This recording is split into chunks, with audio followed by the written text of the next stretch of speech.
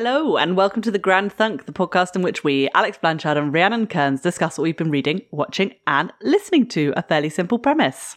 We have transcripts in our link tree in our Instagram bio at The Grand Thunk. You can message us there or email us, thegrandthunk@gmail.com. We love to hear from you. So please subscribe, rate, review and tell all your friends.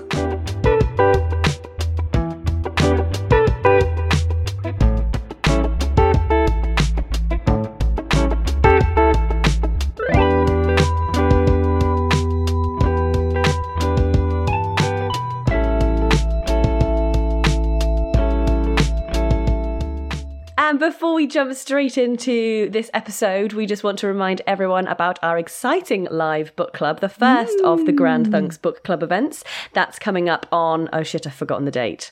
Friday the 12th. Friday the 12th of November in the evening, 7:30 p.m, be there or be square.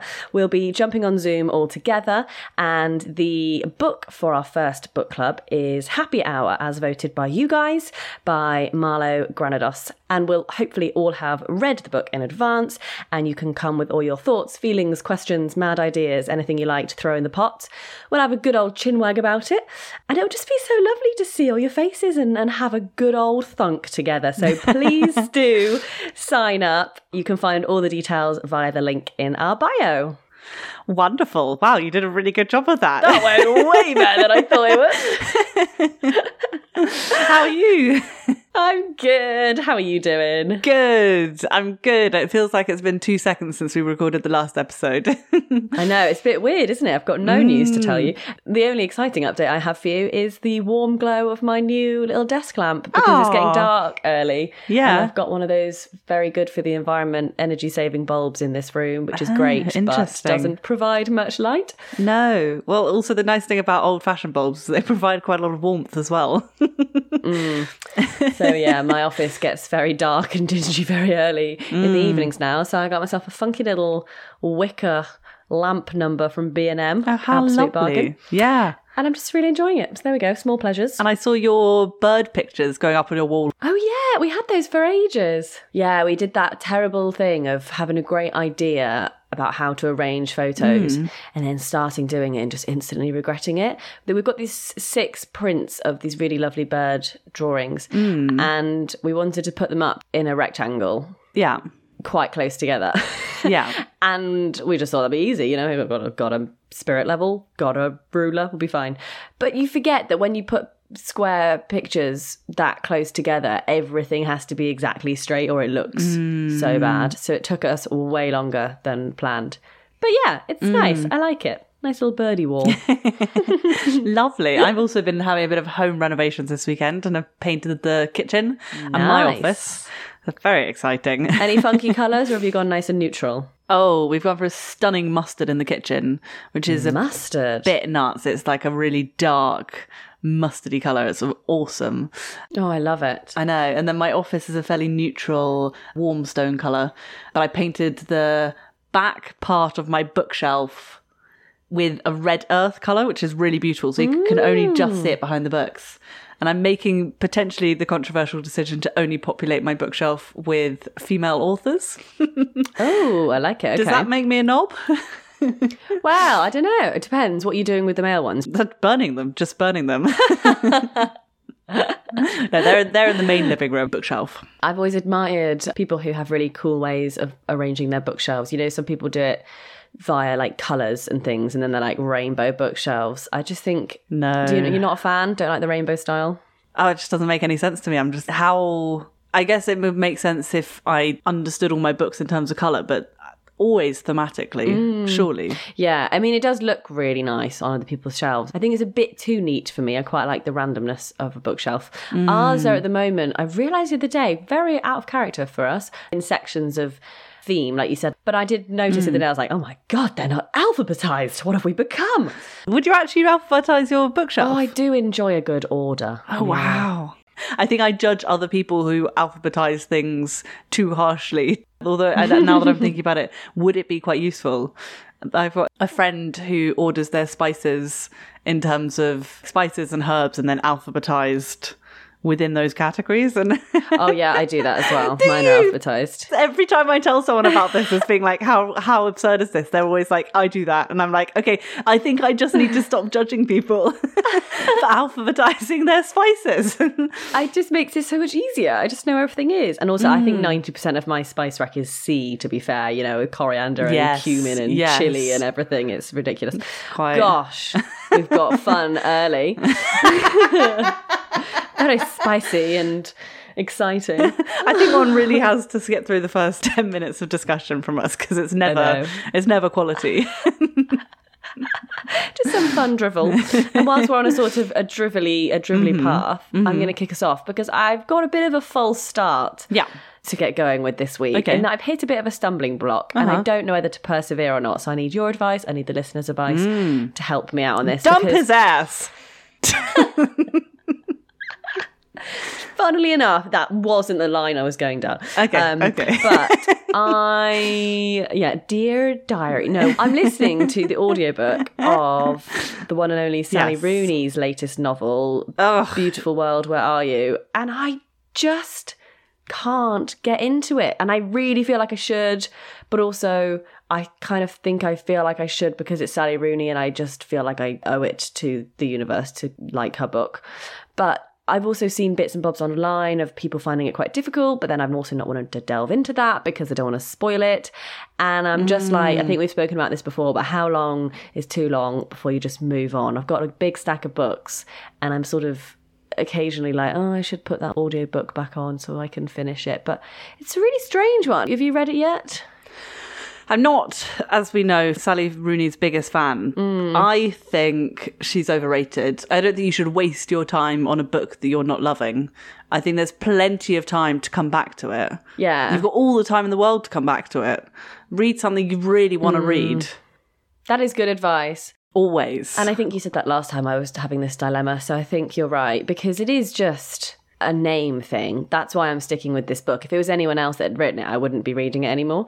But because it's her, I just feel like I should. And I don't know, there was so much hype around it and I kind of wanted to understand why. But I can't really put my finger on why. It's very odd in that it isn't really plot driven. It's very character based, but also I don't really care about any of the characters yet. And I don't know if I'm going to, or if it takes time, or if they're just not going to connect with me like that, or if that's something anyone else has experienced. So if you have read or listened to Beautiful World, Where Are You? Please let me know. Did you feel the same at the beginning? Am I going to get into it? Is it worth persevering? Maybe you had the complete opposite and you've been gripped from the start. But there's a lot of characters thinking out loud. Well, not thinking out loud, obviously. There's a lot of us reading about the characters thinking and pondering, and it's quite philosophical. And I'm just not really invested in them enough to be invested in what they're feeling. So yeah, I guess it's a bit of a funny one. I know one of our golden rules on the Grand Thunk is to only come on and chat about things we love, which I've kind of not done, but I'm just crying out for help. Tell me what to do, people. Trash, trash, trash, dump his ass. No, I think you're so right. And I think also in keeping with the Grand Thunk's general positivity vibes, I really feel like I haven't actually given Sally Rooney enough of a chance, but the way in which people rant and rave about her, I find quite off-putting, which has led me away from actually pursuing her work properly, I think. I haven't dived into her work with the fulsome attitude that I should, or that I usually do, rather. It's a bit of a thinker. We'll see what happens with that. But yeah, do let me know what to do. Have you been inspired more than I have this week? Yes, I have. But one of these books is segueing very nicely. I've been reading Seneca's On the Shortness of Life, which is mind-blowing. And it's quite a difficult read in that if you're not living your life properly, it seems incredibly critical and close to the bone. But essentially, he's writing about mastering your own time and living your life properly. And that time is one of the only commodities that we have that is truly precious, and we give it away so freely. And we let other people trespass on our time with no compunction. And we forego living our life with the understanding that you'll retire when you're 50 or more like 75 now and do the things that you want to do. But the time before that is so precious, and why waste living until you're older? And that we spend so much time doing the things that we think we ought to do rather than doing the things that we want to do, and not in a I want to get drunk and have a party sort of way, but in a I want to pursue what I feel is the purpose of life, and I want to pursue knowledge, and I want to pursue, he doesn't speak about this, but I suppose kindness or things that really matter in life. And I think lockdown was very good for putting this into perspective for so many people, which is why I think so many people changed tack and moved to different jobs or moved their side hustle to full hustle. But then now that life's picked back up to a normalish pace again, this was a very timely reminder for me to keep my own time my own and to pursue things that are worthy. In Seneca's eyes, this is philosophy. He's the only way of not wasting your time is by reading and writing philosophy. But he believes in dedicating yourself to learning how to live your life and how to die, and that you can't choose the family you're born to, but you can choose the family you live with. So choose the Stoics, choose Epicurus, choose these epic philosophical writers. And I'm not sure that I necessarily completely agree with that, but I do think that guarding your time is unbelievably worthwhile. And I often find myself saying yes to everything, and lots of the things I really, really enjoy, but it does slightly alienate me from my higher purpose. And it's important to remember how precious our resources of time and energy are.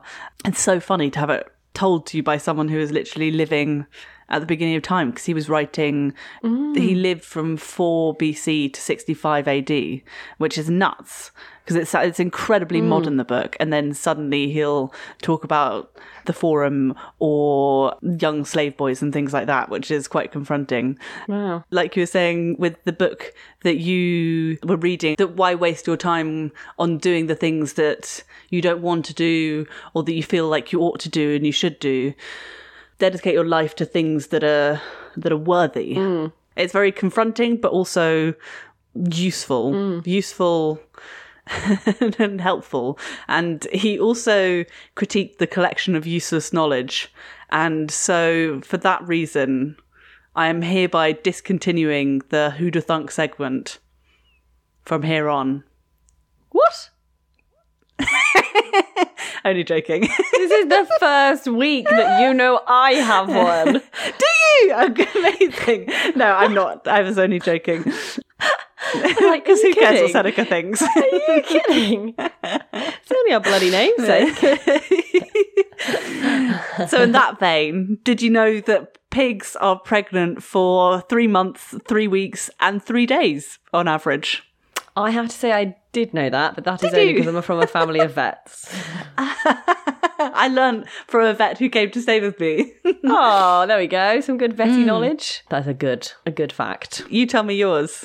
Well, this is such a different tangent, but we'll go for it. So this is courtesy of my good friend Eloise, who actually is also responsible for another recommendation I'm going to talk about later. So this podcast is kindly sponsored by Eloise Johnson. Thank you very much with your knowledge. Did you know that it was a Catholic man who helped invent the contraceptive pill?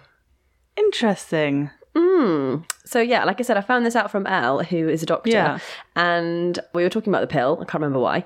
And she was telling me how the week off, the 7-day break, is now completely redundant, and it's actually no longer medically advised that you need to or should have the 7-day break on the contraceptive pill. I think this changed, I looked up, as of 2019, so it's not the newest of information, but it was quite new to me.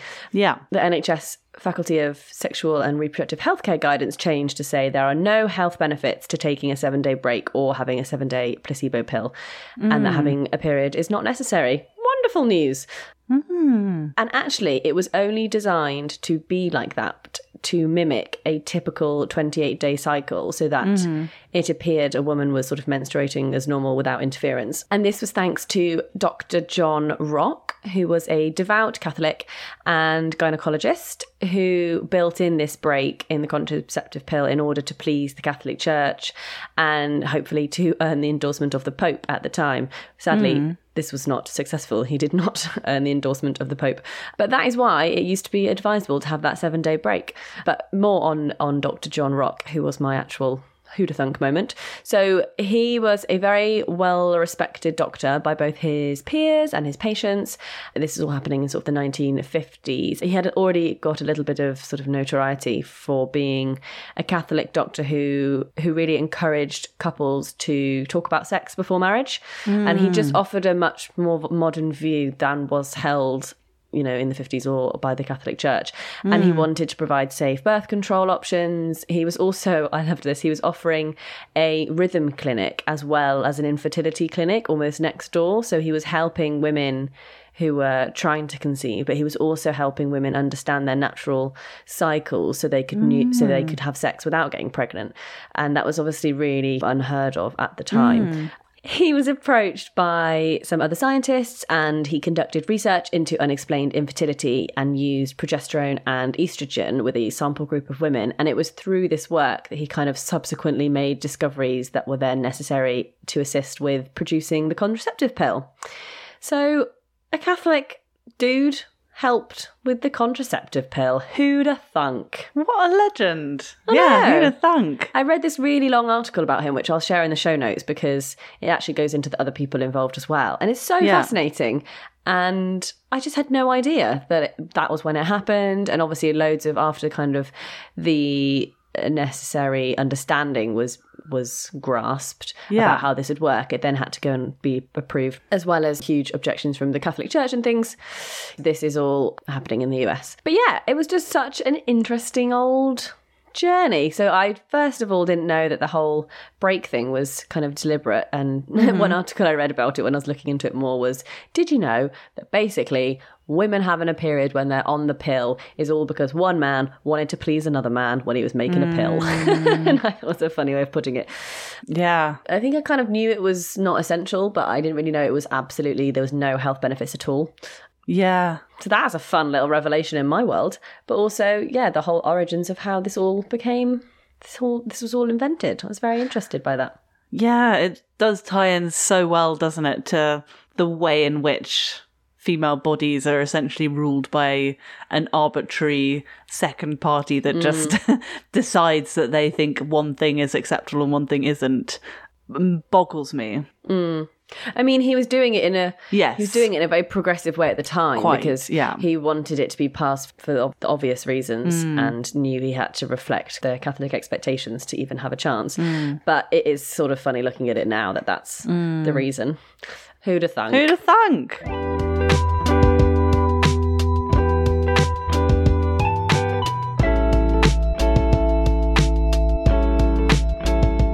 I have got a knockout book, which you're going to love, called Promising Young Women by Caroline O'Donoghue.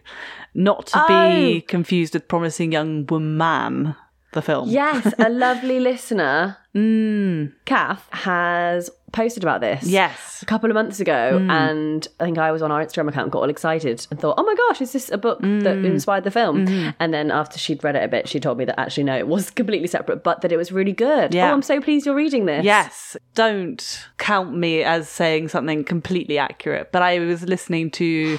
I never do. Very wise. I was listening to Caroline's podcast. I think she pitched her book to a production company that ended up making the film Promising Young Woman. Woman. So I have to say it like that because otherwise it's too confusing. The same production company that she pitched her book to took the title and made their film. Interesting. Oh, okay. I might have remembered details of that incorrectly. I think it was produced by Margot Robbie, wasn't it? Promising Young Woman, the film. Yes. I don't know if it was the production company or she pitched it to somebody who then went on to make the film Promising Young Woman. Which is how it will be known forevermore. Oh my God, have you seen that great film with Karen Milligan, Promising Young Woman? I think it should. I think the distinction has to be made. Otherwise, how are we supposed to know? Yeah. So I'm really on a roll with Caroline O'Donoghue's body of work. This is the first book that she wrote, but the last book of hers that I'm reading. And it's amazing. I started this book very gently, a couple of pages a night, and then 50 pages in, I suddenly found myself so stuck, like glued to the book. Are you, perchance, a Lord of the Rings fan / do you know Lord of the Rings? No, much too many people, including your brother's dismay. I think I've possibly seen like 2 of them all the way through, but no, I've not probably watched them, sorry. Okay. Well, this is not for you then, this reference. Tell me anyway. I'll make the right sounds. There's a scene when Pippin picks up Saruman's Palantir, which is his like seeing stone, his special crystal ball, and he gets so sucked in and unable to remove himself, and he's writhing on the floor, screeching with his arms outstretched, like holding this ball. That was basically me with this book. I just couldn't put it down. I was so magnetized, and my poor dry eyes still haven't recovered from it. Promising Young Woman is a dark and unnerving office romance. Jane, our protagonist, has been working in an advertising firm for a couple of years whilst running an agony aunt side blog, and she's been with her boyfriend Max for a number of years, so it's a complete shock to her when he breaks up with her on her birthday. Well, a couple of days before her birthday, but we love the drama. And she then becomes embroiled in an office romance with Clem, her handsome older boss, spoiler. And this relationship and her breakup sends Jane on this dizzying downward spiral. But then there's something else at work. Caroline said that her plan was to riff on popular gothic fiction tropes where the heroine is usually wandering through an awful grand house full of uncertain people and a sense that something bad is living in the walls, in the water, in the soil. I wanted that, but for the office.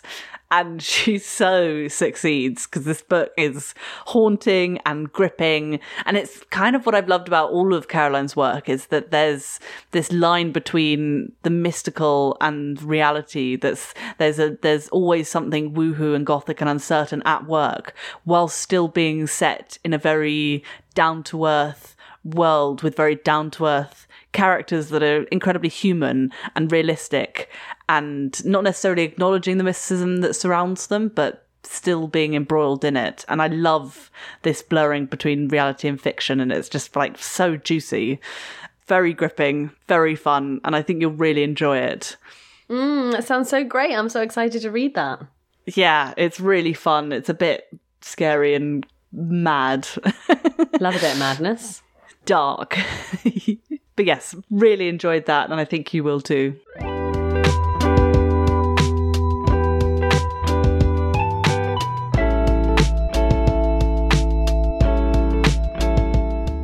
I have been madly in love with another audiobook, of which, this is the other recommendation from my friend Elle. Yes. I've been listening to Joe Lycett's hilarious audiobook, which is called Parsnips Buttered. Yes. And it is, oh my God, it's so funny. It's really ridiculous and a total tonic to life. If you aren't a fan or follower of Joe Lycett already, he is a brilliant comedian. And over recent years, he's become known for his kind of pranks, I guess, and escapades that expose corrupt businesses or large corporations that are kind of taking the piss and who are cheating the kind of everyday person. And he basically sets out to right these wrongs on behalf of the public. And they're kind of small but significant grievances, and actually some are really big, but he does it in such brilliant ways. I think it all started on Twitter, and now he does it on this TV show he has, which is called Joe Lycett's Got Your Back. So people write in with these problems, either ridiculous clauses with letting agents who are trying to fleece them, or businesses that have treated people really unfairly, or, you know, things like that. And he basically goes to ridiculous lengths and takes ridiculous measures to kind of expose and match the ridiculousness of their choices in these businesses. And he really champions equality and fairness, but all with just a massive dollop of silliness and humour and a flair for the dramatic like no other. And it's so wonderful. And it's just such great light relief because he is making real change, and it isn't just tiny. It's helping people out massively, and also some of it's ridiculous, and it's just he loves to kind of challenge unnecessary things, you know, like the bit I'm at the moment, he had hired a office space to write this book in, and he writes his stand-up there. I don't know why, but for some reason he put a sign up and saying that he'd lost his cat, and it was a picture of a fox.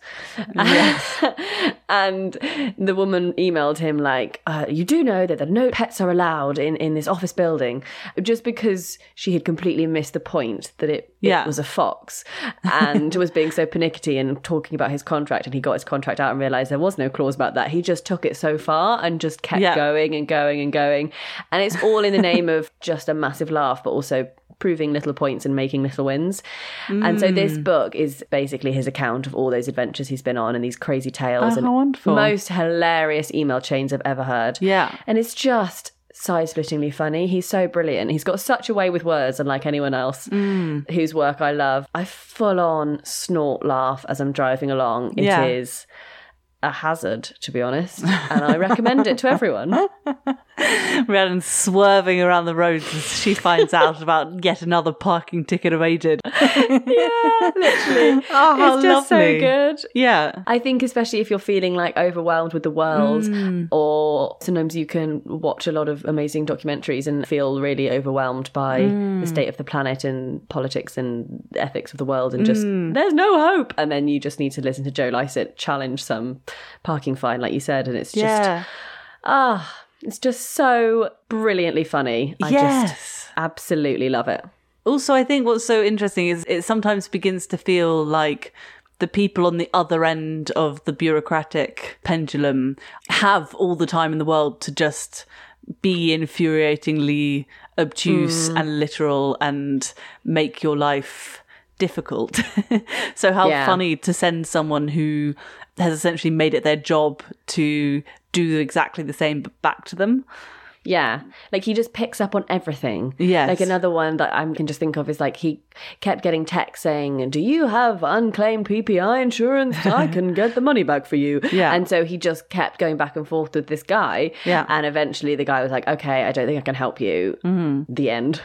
Yeah. And he just kept texting him saying, you have disappointed me, Martin. And he kept doing it back and back. He basically kept texting him in the way that those companies text you. And it went on to the point where he downloaded an app which sends out automated messages on a timer. So he just saved this dude's number and sent him, you have disappointed me, Martin, every 30 minutes for like a week. Oh my God. Presumably not his personal phone, presumably a work phone. Who, Martin? Yes. I don't know. I think Martin was a bit of a con artist, so I don't think he was legit. Oh, okay. Me feeling... Poor hassled Martin, who's been trying to do his job that only just pays for his family, and Joe Lycett just destroying him at every corner. Oh dear. No, but Martin, the con man, we have no sympathy for. No sympathy for you. You can have all the text in the world. I think he eventually blocked him or changed his number. But anyway, I can't recount the tales because they're so funny and I will not do them justice. But it was a brilliant read. And like I said, I've got the audiobook. Yes. Because Audible just can't get rid of me, Alex. I don't know what's going on. Every time I go to cancel that free subscription, they're like, are you sure? Here's a half-price book. And I'm like, okay. And I think, sure, I'll stay. So I've had loads of free stuff out of them. So here I am. Speaking of con men, that actually really is a very effective tool, is quitting or trying to leave contracts and things, and people get very persuasive and offer you a lot of things when you try and leave things. It's interesting. Oh yeah, Sam's had a bloody Beer 52 subscription box he's been trying to cancel for about a year because you can't cancel it online. He's like, they have to make me ring up and then they start talking to me, and the guy has a nice accent and they give me free things, and I just find it very stressful. And so just constantly I think he just likes having beer delivered, to be honest. It's all a ruse. Why not? If if you're going to keep me clinging in Audible, then Joe Lycett has been all worth it because it's such a good listen. And because obviously it's him and he is a comedian and like the way he reads it is so perfect. So, and I suppose you also get the details of how a thing happened that you wouldn't include in the TV show to keep it snappy. You probably get a lot more interesting behind the scenes. Yeah, and there's just such a variety, I think, of the big corporates he takes on versus like the silly little things. That it really is a proper old chuckle. I really recommend it.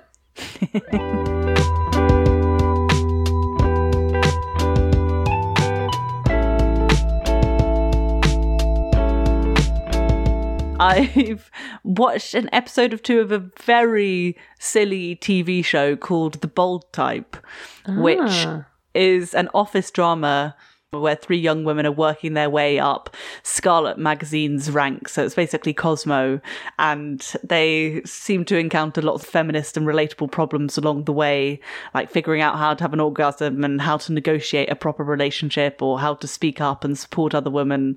So far it's very silly but very enjoyable, very American. They're all clacking around in their heels and their lattes and their strange fashion choices, but it's slightly less cliched than other things that I've seen of its ilk, but cliched enough that it's wonderful. That sounds good. Have you watched it all, or are you just sort of dipping your toe in at the moment? No, I've watched an episode or 2, so I've watched enough to think I might continue, but I'm not. It's very, very, very light. It's meringue. It's marshmallow. I need something new like that. Yeah, I need a kind of nice, new, easy TV watch. That sounds good. Yes, and they managed to avoid the pitfalls doing that thing that the drama will be based on a misunderstanding. It's more the drama will be based on not getting the pay rise you needed. They're quite sort of realistic problems, which I think makes it more interesting, despite the fact that it's very Emily in Paris, but with slightly more realistic problems and scenarios. Well, that sounds good. Yeah. Oh, okay. I like it.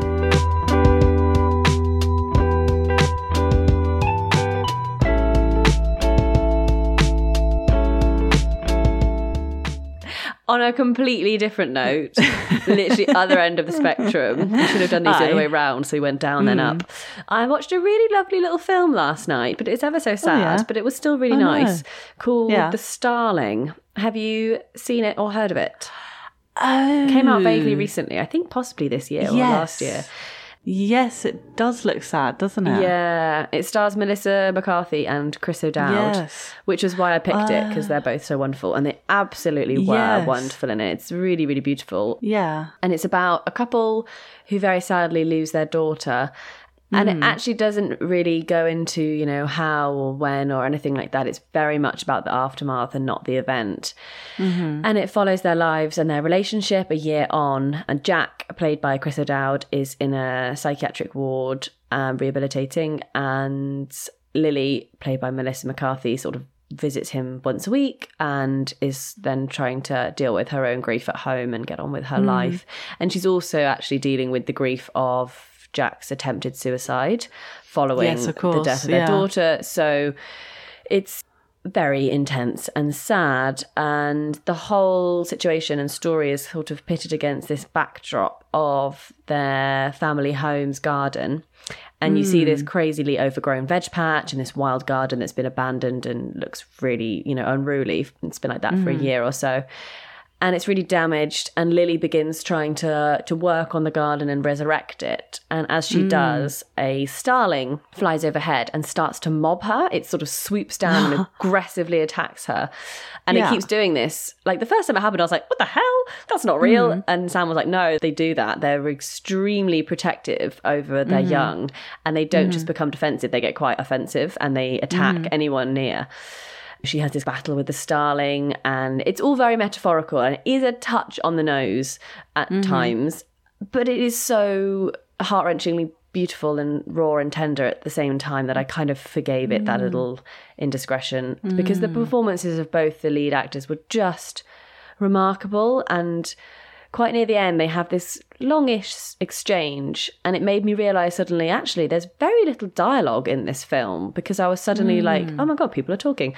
And it's really visual, and it's very beautiful, beautiful music that tell a lot of the story. There's some awesome original songs by the Lumineers in there that were really stunning. Ooh, yeah. All the tracks really resonated with me, actually. It was just beautiful. I think the music supervision was by the same woman who did A Star Is Born and some other films that when I saw her credits, I was like, oh, that makes sense.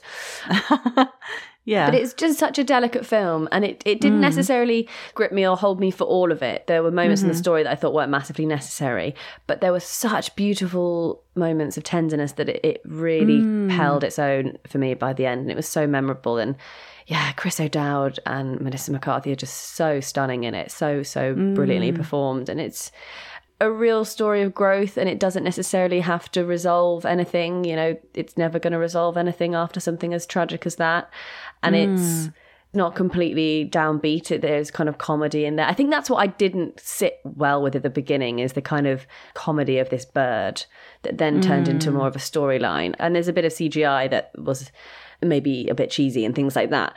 Yeah. But on the whole, it was still a really lovely watch. Quite a short film, which I quite liked. And just some beautiful relationships. So yeah, a really touching little tale was The Starling, and that's on Netflix if you fancy it.